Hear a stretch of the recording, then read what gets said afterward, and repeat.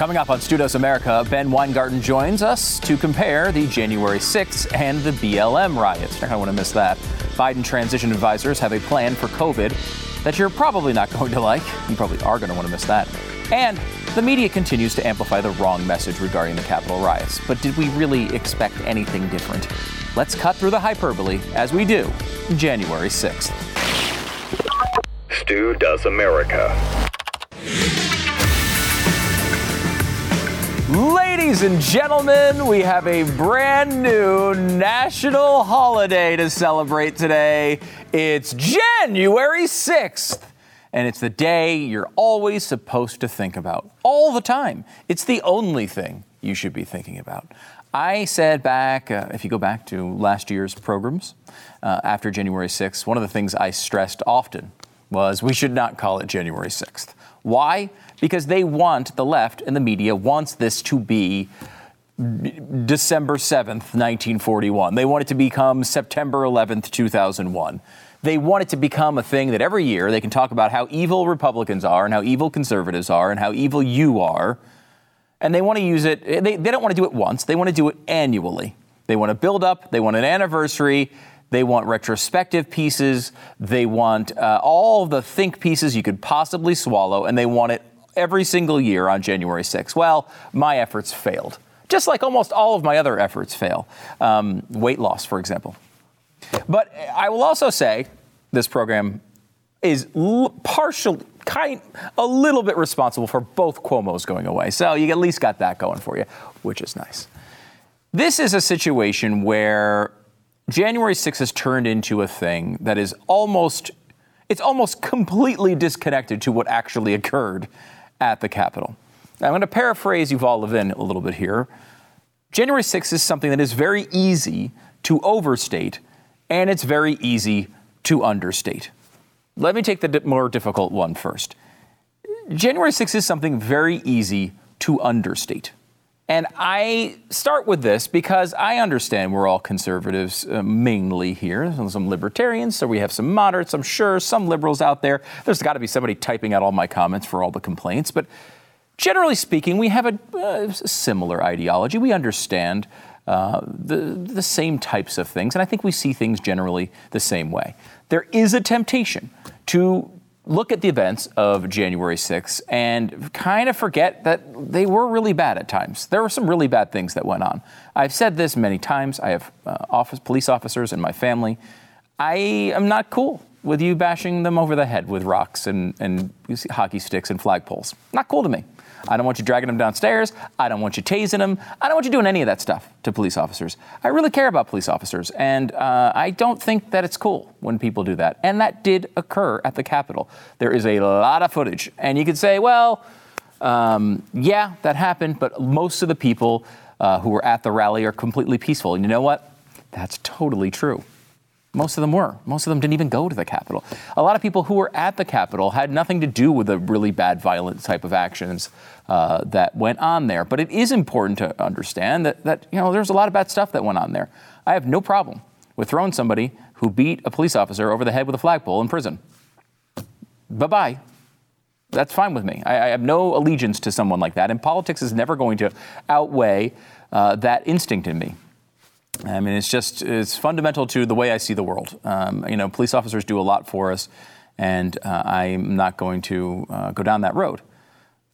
Now, the other side of this is a lot easier, I think, for us to make on a conservative program, which is it is very easy to understate or overstate the January 6th events as well.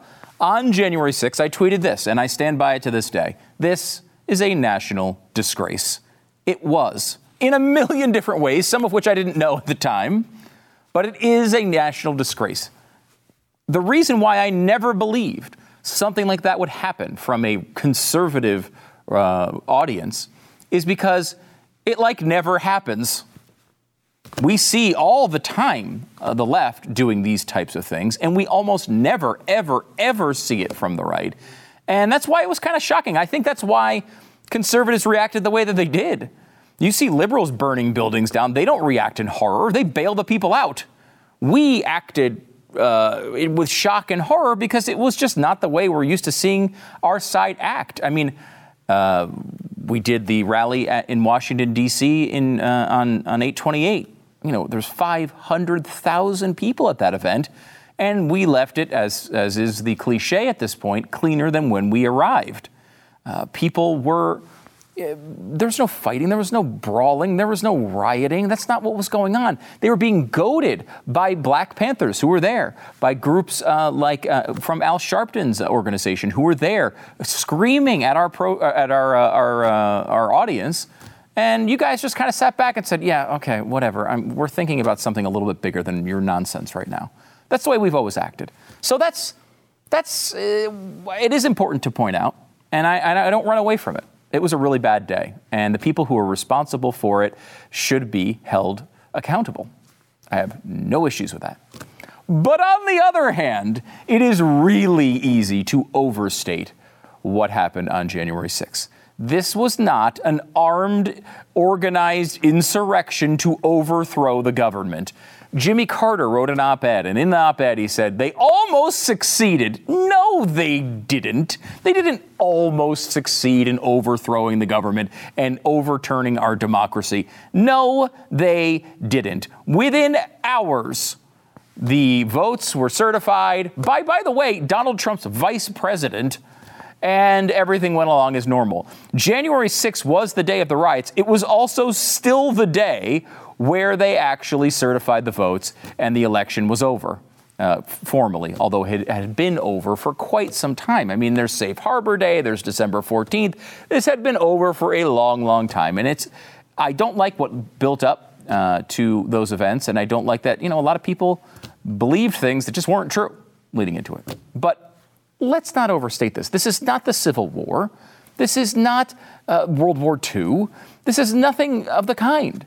This was a riot at a building, at a federal building, one that we've seen, the type of action we've seen over and over again. We're going to get into that a little bit later on in the show.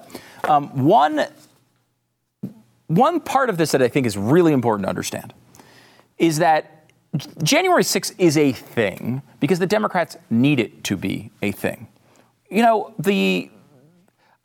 Certainly a bigger threat to democracy than January 6th was the baseball field shooting, as a Bernie Sanders volunteer tried to murder 10% of elected Democrats or Republicans in Washington, D.C. That's a real threat to democracy. We don't memorialize that day. We don't say, oh my gosh, here comes the anniversary of that day. We don't do that. Why? Well, I don't. Maybe it's just we don't understand the rules of this game as well as the Democrats do. I don't know.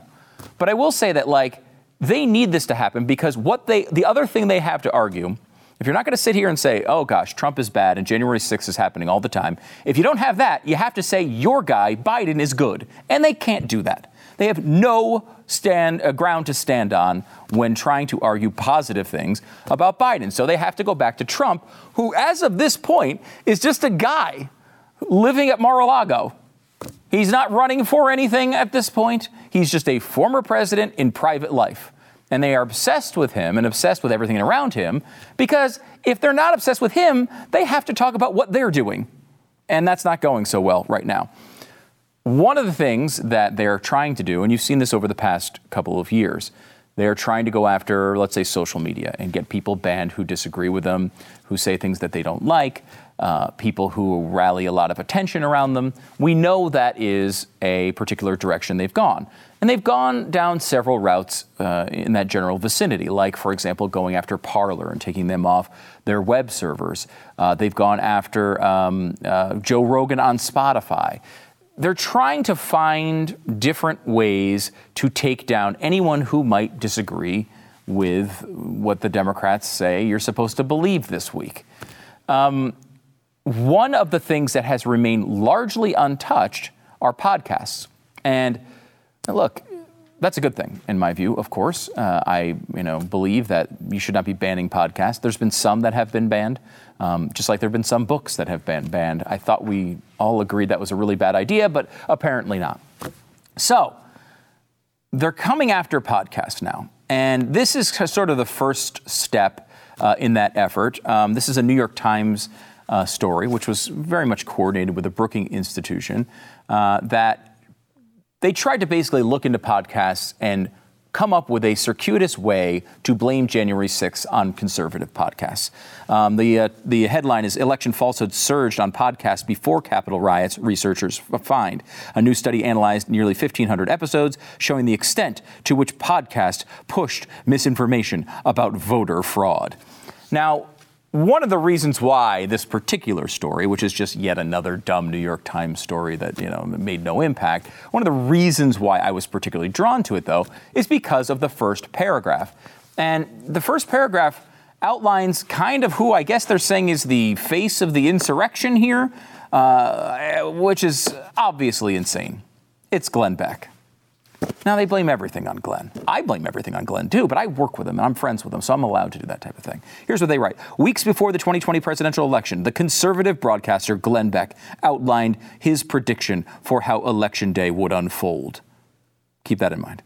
President Donald J. Trump would be winning that night, but his lead would erode as dubious mail-in ballots arrived, giving Joseph R. Biden Jr. an unlikely edge. No one will believe the outcome because they've changed the way we're electing a president this time. Now, I worked with Glenn. I did a show with Glenn. He definitely had some suspicions about fraud here and there, but I certainly didn't see him as the face of that movement by any means. In fact, certainly not the face of the movement of violence at the Capitol. The guy has been talking about this and how you should never resort to violence forever. But looking at this quote, we can walk through it. Weeks before the 2020 election, Glenn Beck outlined his prediction on how Election Day would unfold. Was it his prediction alone? We'll get into that in a second. Trump would be winning, but his lead would erode as dubious mail-in ballots arrived, giving Joseph Biden an unlikely edge. No one will believe the outcome because they've changed the way we're electing a president this time. Well, it's hard to disagree with they've changed the way that they're electing a president. Mail-in ballots were never used like this in these numbers, and everybody knew that. Now, there was a reason for it, right? COVID-19. They changed a bunch of the rules, and we had never elected a president that way. And there was going to be suspicion around it. In fact, every mainstream media network warned about this idea of a red wave where it would look like Trump was ahead, and then the mail-in ballots and the later counted ballots would come in and Biden would catch up. We talked about it on this show, not talking about fraud, but just talking about that was the way these votes were all set to come in. As you know, I do the election coverage here for The Blaze and have for many, many years. So I've seen this happen in normal times over and over and over again. It was not a surprise at all the way that unfolded. We did talk about it, just like everybody else did. Now, the comments, though, that they take there were from a September show where we were talking about something very specific. And it's this document I'm holding right here. It's from the Election Integrity Project. Now, the Election Integrity Project touted itself as a bipartisan group, but it was specifically outlined because they stated they were worried that Donald Trump was going to try to steal the election. Okay, that's why they formed the group. What's going to happen? Let's role play this. What happens if Donald Trump tries to steal the election? Now, the context of this was fully revealed. Here's the quote from Glenn. This is exactly what he said that they quoted in the New York Times with the full context. Brooks has conducted war games to play out a range of Election Day and post-Election Day scenarios. Virtually all the outcomes, save one, a Biden landslide, have ended up facilitating a nightmarish fallout. What about a Trump landslide? This is Glenn. I've been telling you, only a landslide will do it. A landslide of Biden or a landslide of Trump. Otherwise, they have this thing set up that no one's going to believe the outcome. No one will believe the outcome because they've changed the way we're electing a president this time. He's specifically talking about this document, which is basically a left-leaning document that was doing everything they accused Glenn of in the Times story. It says right here, It says, we take no position on how Americans should cast their votes. However, the administration of President Donald Trump has steadily underlined core norms of democracy and the rule of law and embraced numerous corrupt and authoritarian practices. Does that sound like a bipartisan group? They're talking specifically about Donald Trump trying to steal the election before the election took place. That's what they're accusing Glenn of. He's quoting their document. Beyond this, to put Glenn Beck as the face of the insurrectionists and violence, political violence in this country, is among the top 5 dumbest things ever possibly uttered by a person. It is so completely disconnected to everything the guy stands for, and honestly has beat us over the head with nonstop ever since I've met him. To the point where we've had tons of people, conservatives in the audience, say, hey, why is Glenn always talking about us being peaceful? We're already peaceful. I don't need to hear about it anymore. Shut up. People got sick of him saying it all the time. He is the face on the right, preaching we need to stay with Martin Luther King type values. Let me give you a few quotes. This is, by the way, January 5th. This is a guy they're trying to paint as the face of the insurrection and political violence in this country. Here he is the day before January 6th talking about the next day's rally. I know people who are going to Washington. I know people who feel passionately about what's happening in our country. But I don't know any of them that want to start a war, want to start a fight, want to be beat up in the streets or beat people up in the streets. That's just not who we've ever been. Now, there might be some people that are going in support of, Stop the Steal that do feel that way, but they're in the vast minority. But those people, if they engage with Antifa or whatever, those are the people that are going to be seen on television. And that will be the poster child of whatever we're doing.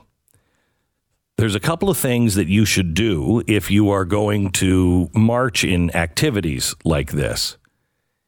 And the first thing is you have to really kind of channel your inner Martin Luther King.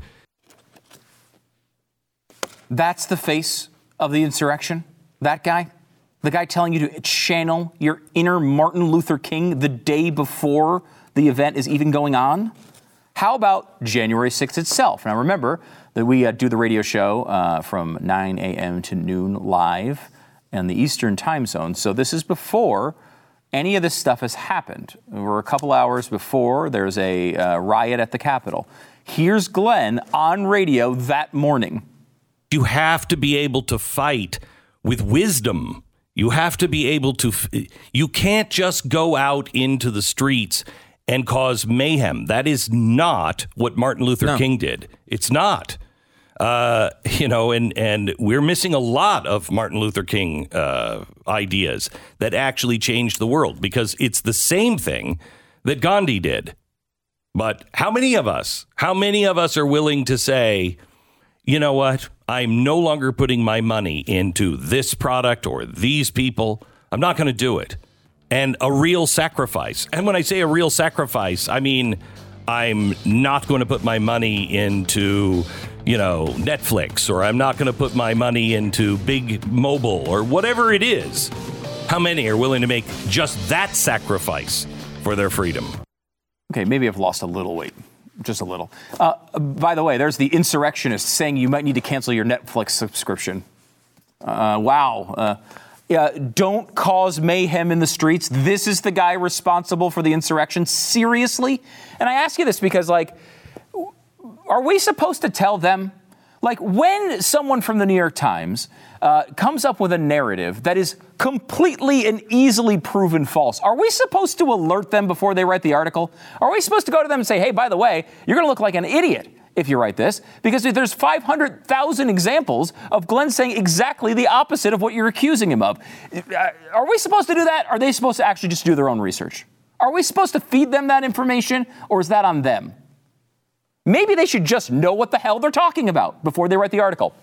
It's a crazy idea, but this is what happens, is the Brookings Institution wants a little attention so they can get some donations to their dumb project. And so they go to the New York Times, they feed them the information, and the Times just writes what they're told. That's what happens. January 7th, the day after, here's Mr. Insurrection once again. That even their own representatives from their own party treat them like garbage when they've been called racist, bigots, when they've been called conspiracy theorists over things like the Hunter Biden laptop. That now the press says, oh, I guess there is something there. But we all feel that nothing will ever happen. What are they supposed to do? Now, let me make this very clear. They are not supposed to get violent. We have a right of free speech, of petitioning our government. We have a right to demand answers. But we don't destroy the Capitol. By the way, the writer of that story, it was his first story in the New York Times. Guess he's 0 for 1. But hey, it's a long career ahead, I'm sure, with the journalism like that. Let me leave you with this, because this is not a new thing from Glenn. It's not like he started on January 5th talking like this. Here he is, years and years before, at his Restoring Unity, Violence, and Justice. He was talking about violence and justice at the Restoring Unity rally in Birmingham, Alabama. If you want to commit violence in the name of justice, that is not justice.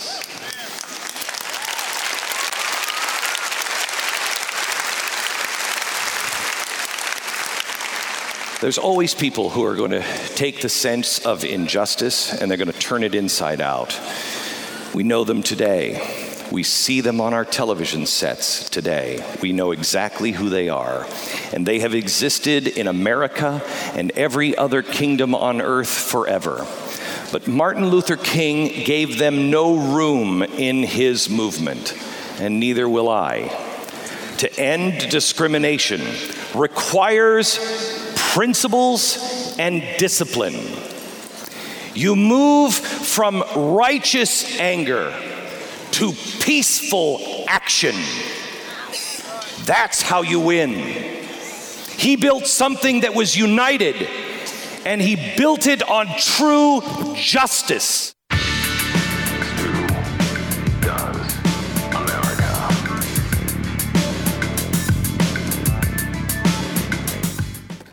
This winter, you can upgrade your daily routine with Bespoke Post and their new seasonal lineup of must-have Box of Awesome collections. These things are so cool.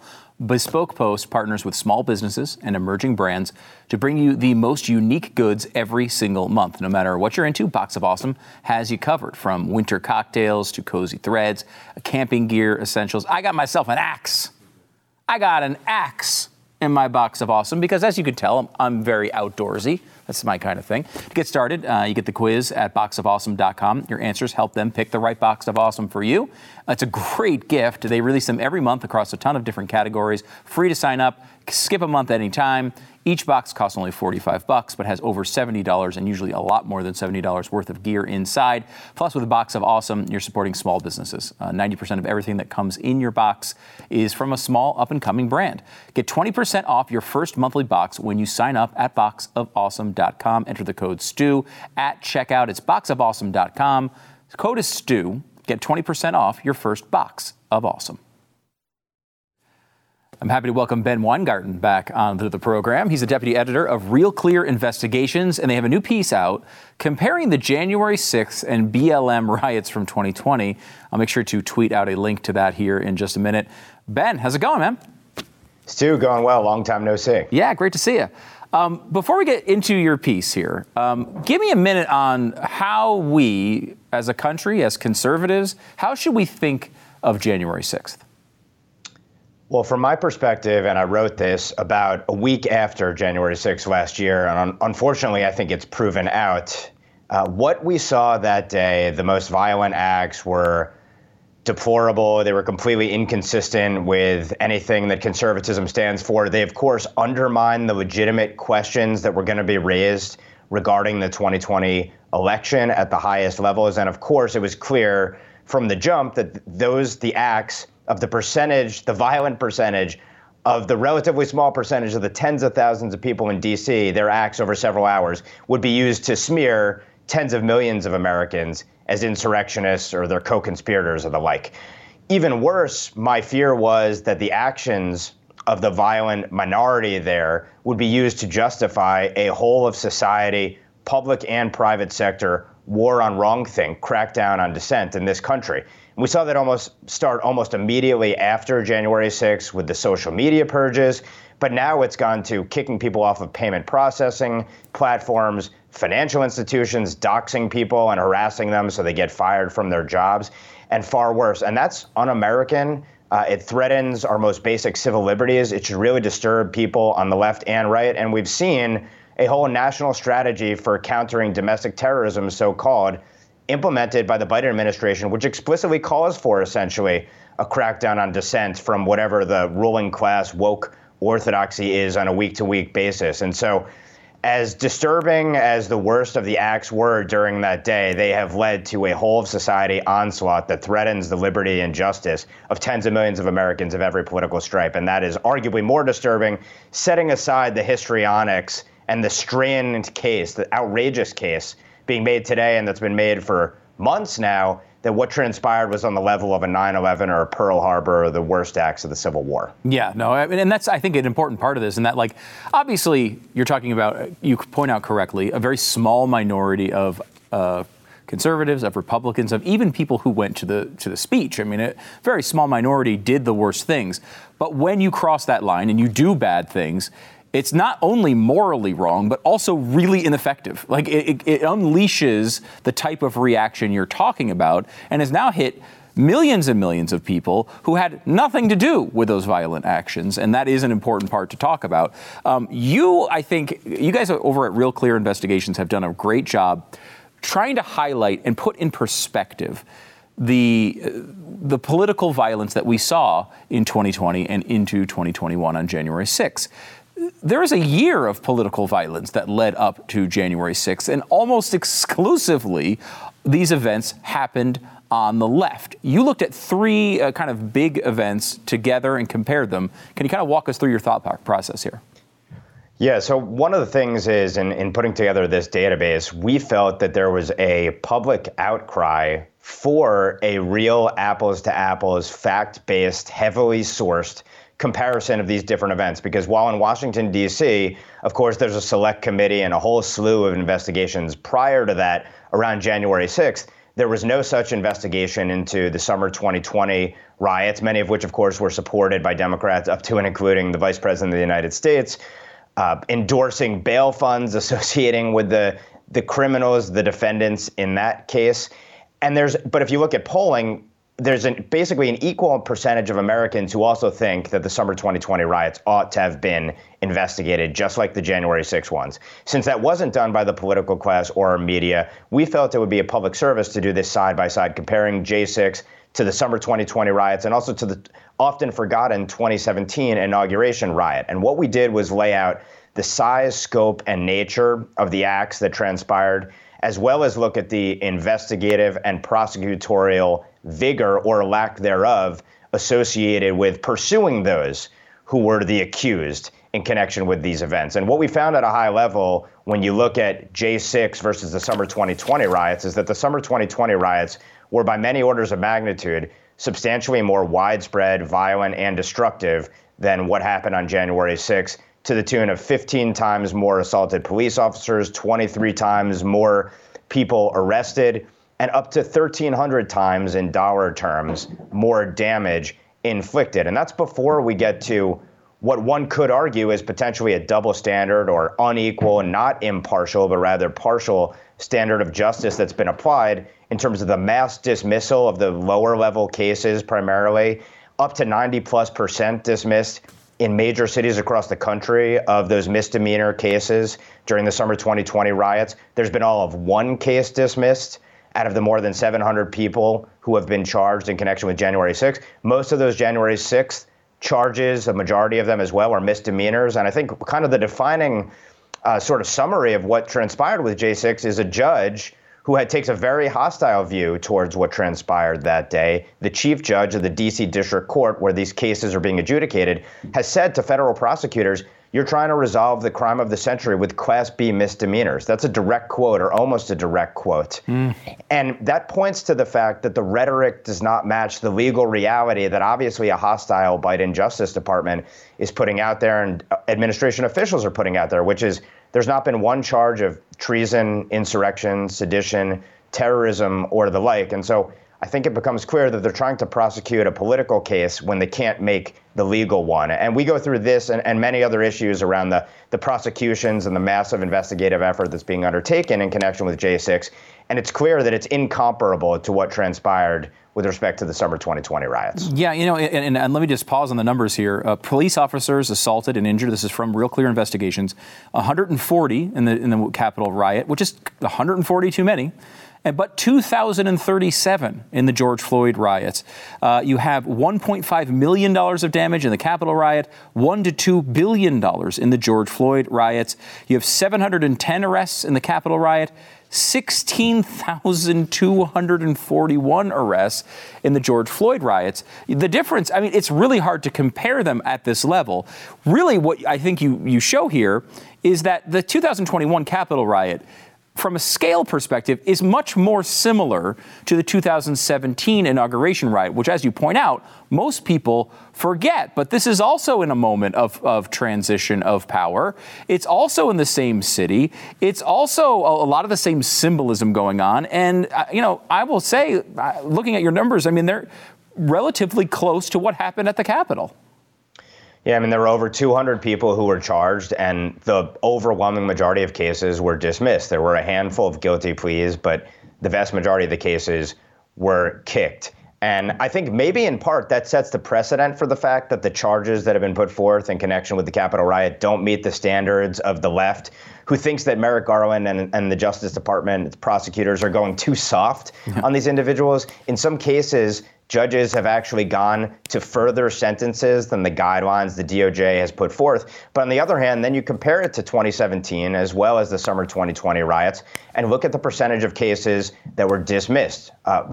Mass majorities of those cases dismissed. There have also been unique charges that have never been slapped on people in an analogous circumstance in connection with the Capitol riots, like obstruction of an official proceeding, which as a felony could carry up to 20 years in jail. It's never been applied in a circumstance like this. When people have, tried to bang on the doors of the Supreme Court during, say, the Kavanaugh confirmation hearings, or, for example, the attempted assault on the White House in the summer of 2020, you've never seen sort of the kind of extreme charges slapped on people like in this case. And then the last point worth making is, leaving aside the 14,000 hours of footage that we can't see and all manner of questions that the federal government has been hemmed and hawed over in connection with January 6th. There are dozens of people being held in pretrial detention in a D.C. jail, many of whom have no criminal past. In many cases, they're charged with low-level offenses like essentially glorified trespassing or parading charges. And they've been held for months on end in jail, non-hardened criminals. In one instance, a person was held for more time than the maximum sentence that he was ultimately convicted of. You have some people who will be in jail for well over a year, and apparently they're allegedly being subjected to horrendous conditions of solitary confinement for more than 20 hours a day, abuse from guards. In one case, a judge has pulled one of these defendants out of jail because of what he's been subjected to. And in that case, the process really serves as the punishment. Even if ultimately they serve no jail time, they've already been punished to a substantial extent. And this is not to excuse or condone the worst of the actions, but it is to raise the question, why are these people being held in pretrial detention like this under these conditions? And of course, we saw no such analog with respect to the summer 2020 riots or in 2017. That's kind of the Kyle Rittenhouse approach, right? Like throw him in jail, torture him for a year, and then he gets off. But he's already paid the price for what happened. Let me hit with this last one. I got about 1 minute left here, Ben. One of the arguments that has, I can understand a little bit is that there is a level of almost symbolism here, right? Like, a Portland building, a federal building it's really bad and we should care a lot about it. But this is the Capitol. This is when they're certifying the votes. This is a big moment in America, and this was symbolically a real threat. Our adversaries overseas saw it, and it looked like our government was being overturned. Is there anything? Should we focus on that and acknowledge the significance of that? Well, look, I think we should acknowledge the fact that there were people who were so compelled that they actually went to D.C. from all over the country and set on the Capitol and were angry about it. But should the reaction to that be that this was a terrorist attack and up to half of the country is terrorists or their sympathizers? The rational reaction to that would have been, why were these people so compelled to come out on that day? Yes, the criminal acts ought to be prosecuted, no doubt about it. But shouldn't our ruling class be responsive to it, step back and consider what is it that led to those circumstances? And it has to be more than just orange man bad. People have lost faith in all of these institutions to the tune of tens of millions of people. The percentage of people who have confidence in the integrity of the 2020 election has continued to decline over the last year. The faith that justice will be meted out equally in our national security and law enforcement apparatus is declining. And that's not as a consequence of orange man bad. That's a consequence of the actions of our ruling class. And so they can't be dismissed in this whole episode. It's great work, Ben. We've had this conversation, and people on the conservative side have said over and over again, well, you got to compare that to what happened in 2020. But we didn't have a way to quantify that. Now we do, because of the work Ben has done over at Real Clear Investigations. Ben Weingarten, make sure to check it out. The comparison of the BLM riots and January 6th and the 2017 riots as well. You can find it up at my Twitter page right now. Ben, thanks so much for coming on the show. Great to see you. Thanks so much for having me, Stu. Appreciate it.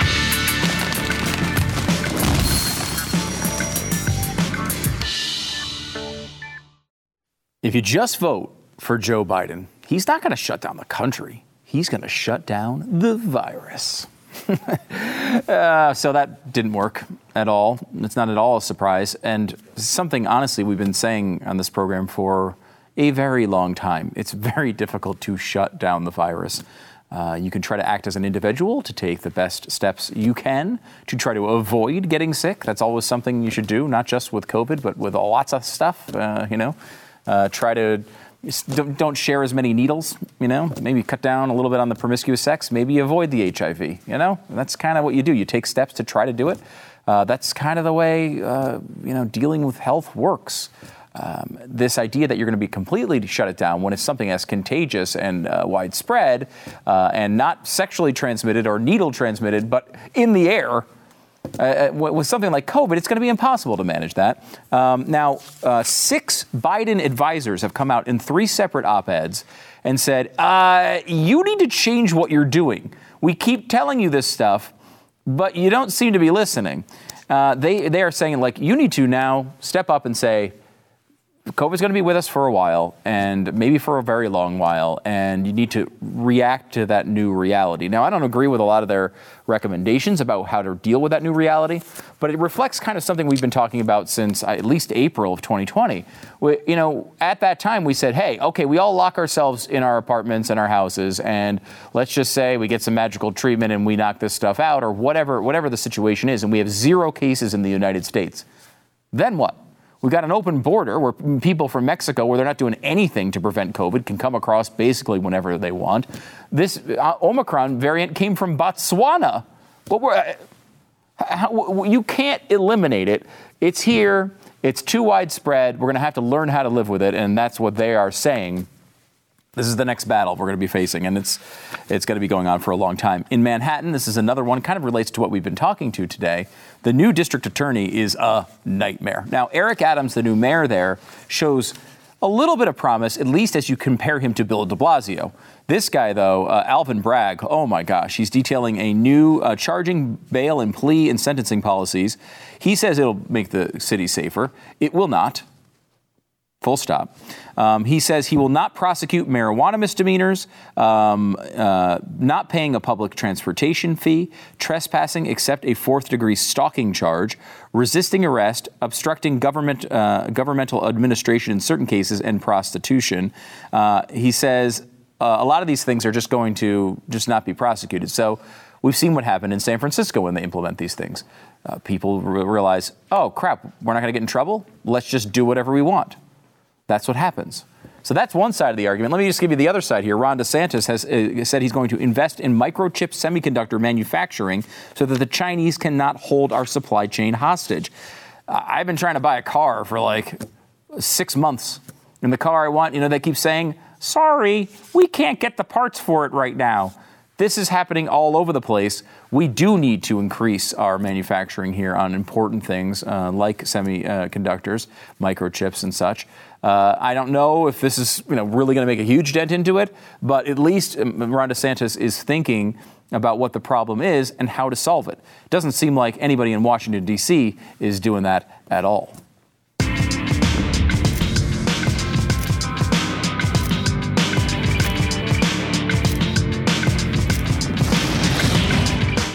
So it's New Year's resolution time. Have you broken yours yet? I know I have. I mean, look, everybody makes New Year's resolutions. Most people are not able to live up to them. Why? It's have you read the book Atomic Habits? It's a book that kind of tries to tell you how to form habits that last long term. And one of the things they say in there is you don't rise to the level of your goals, you fall to the level of your systems. If you don't have a good system, you can have as many goals as you want. You're never going to get there. Well, if you have a good system, that's like, okay, I like to eat a candy bar. I want to have a sweet treat during the day. I want to have something that tastes good that fills me up. Built Bar is a great part of your system. Instead of relying on you come home, you're trying to make something last minute, bring a Built Bar with you. Have a Built Bar as a snack or maybe a breakfast or even a dessert. They have coconut, mint brownie, double chocolate, salted caramel, cookies and cream, and so many more.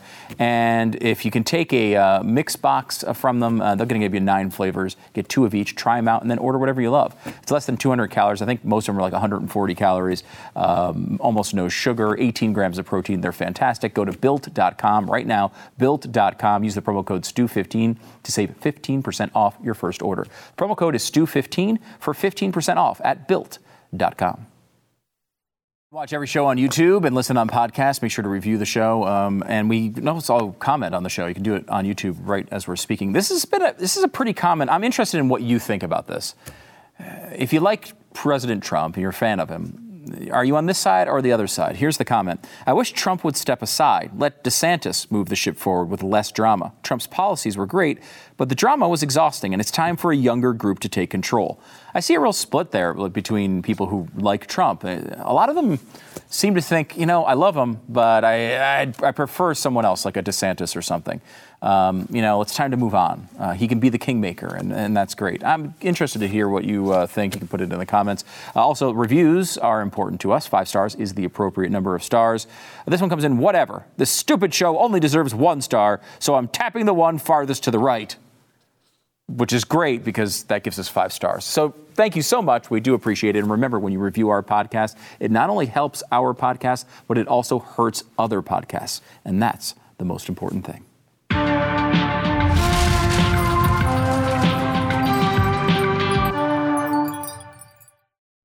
How many times have you looked out the window and saw this? Here's a woman carrying a lion down the street, making all sorts of very lion-y noises. I will say, I don't know that I've ever seen it, but you just did. And I saw it on the internet, too, and I was like, what on earth was the story behind a woman carrying a lion down the street?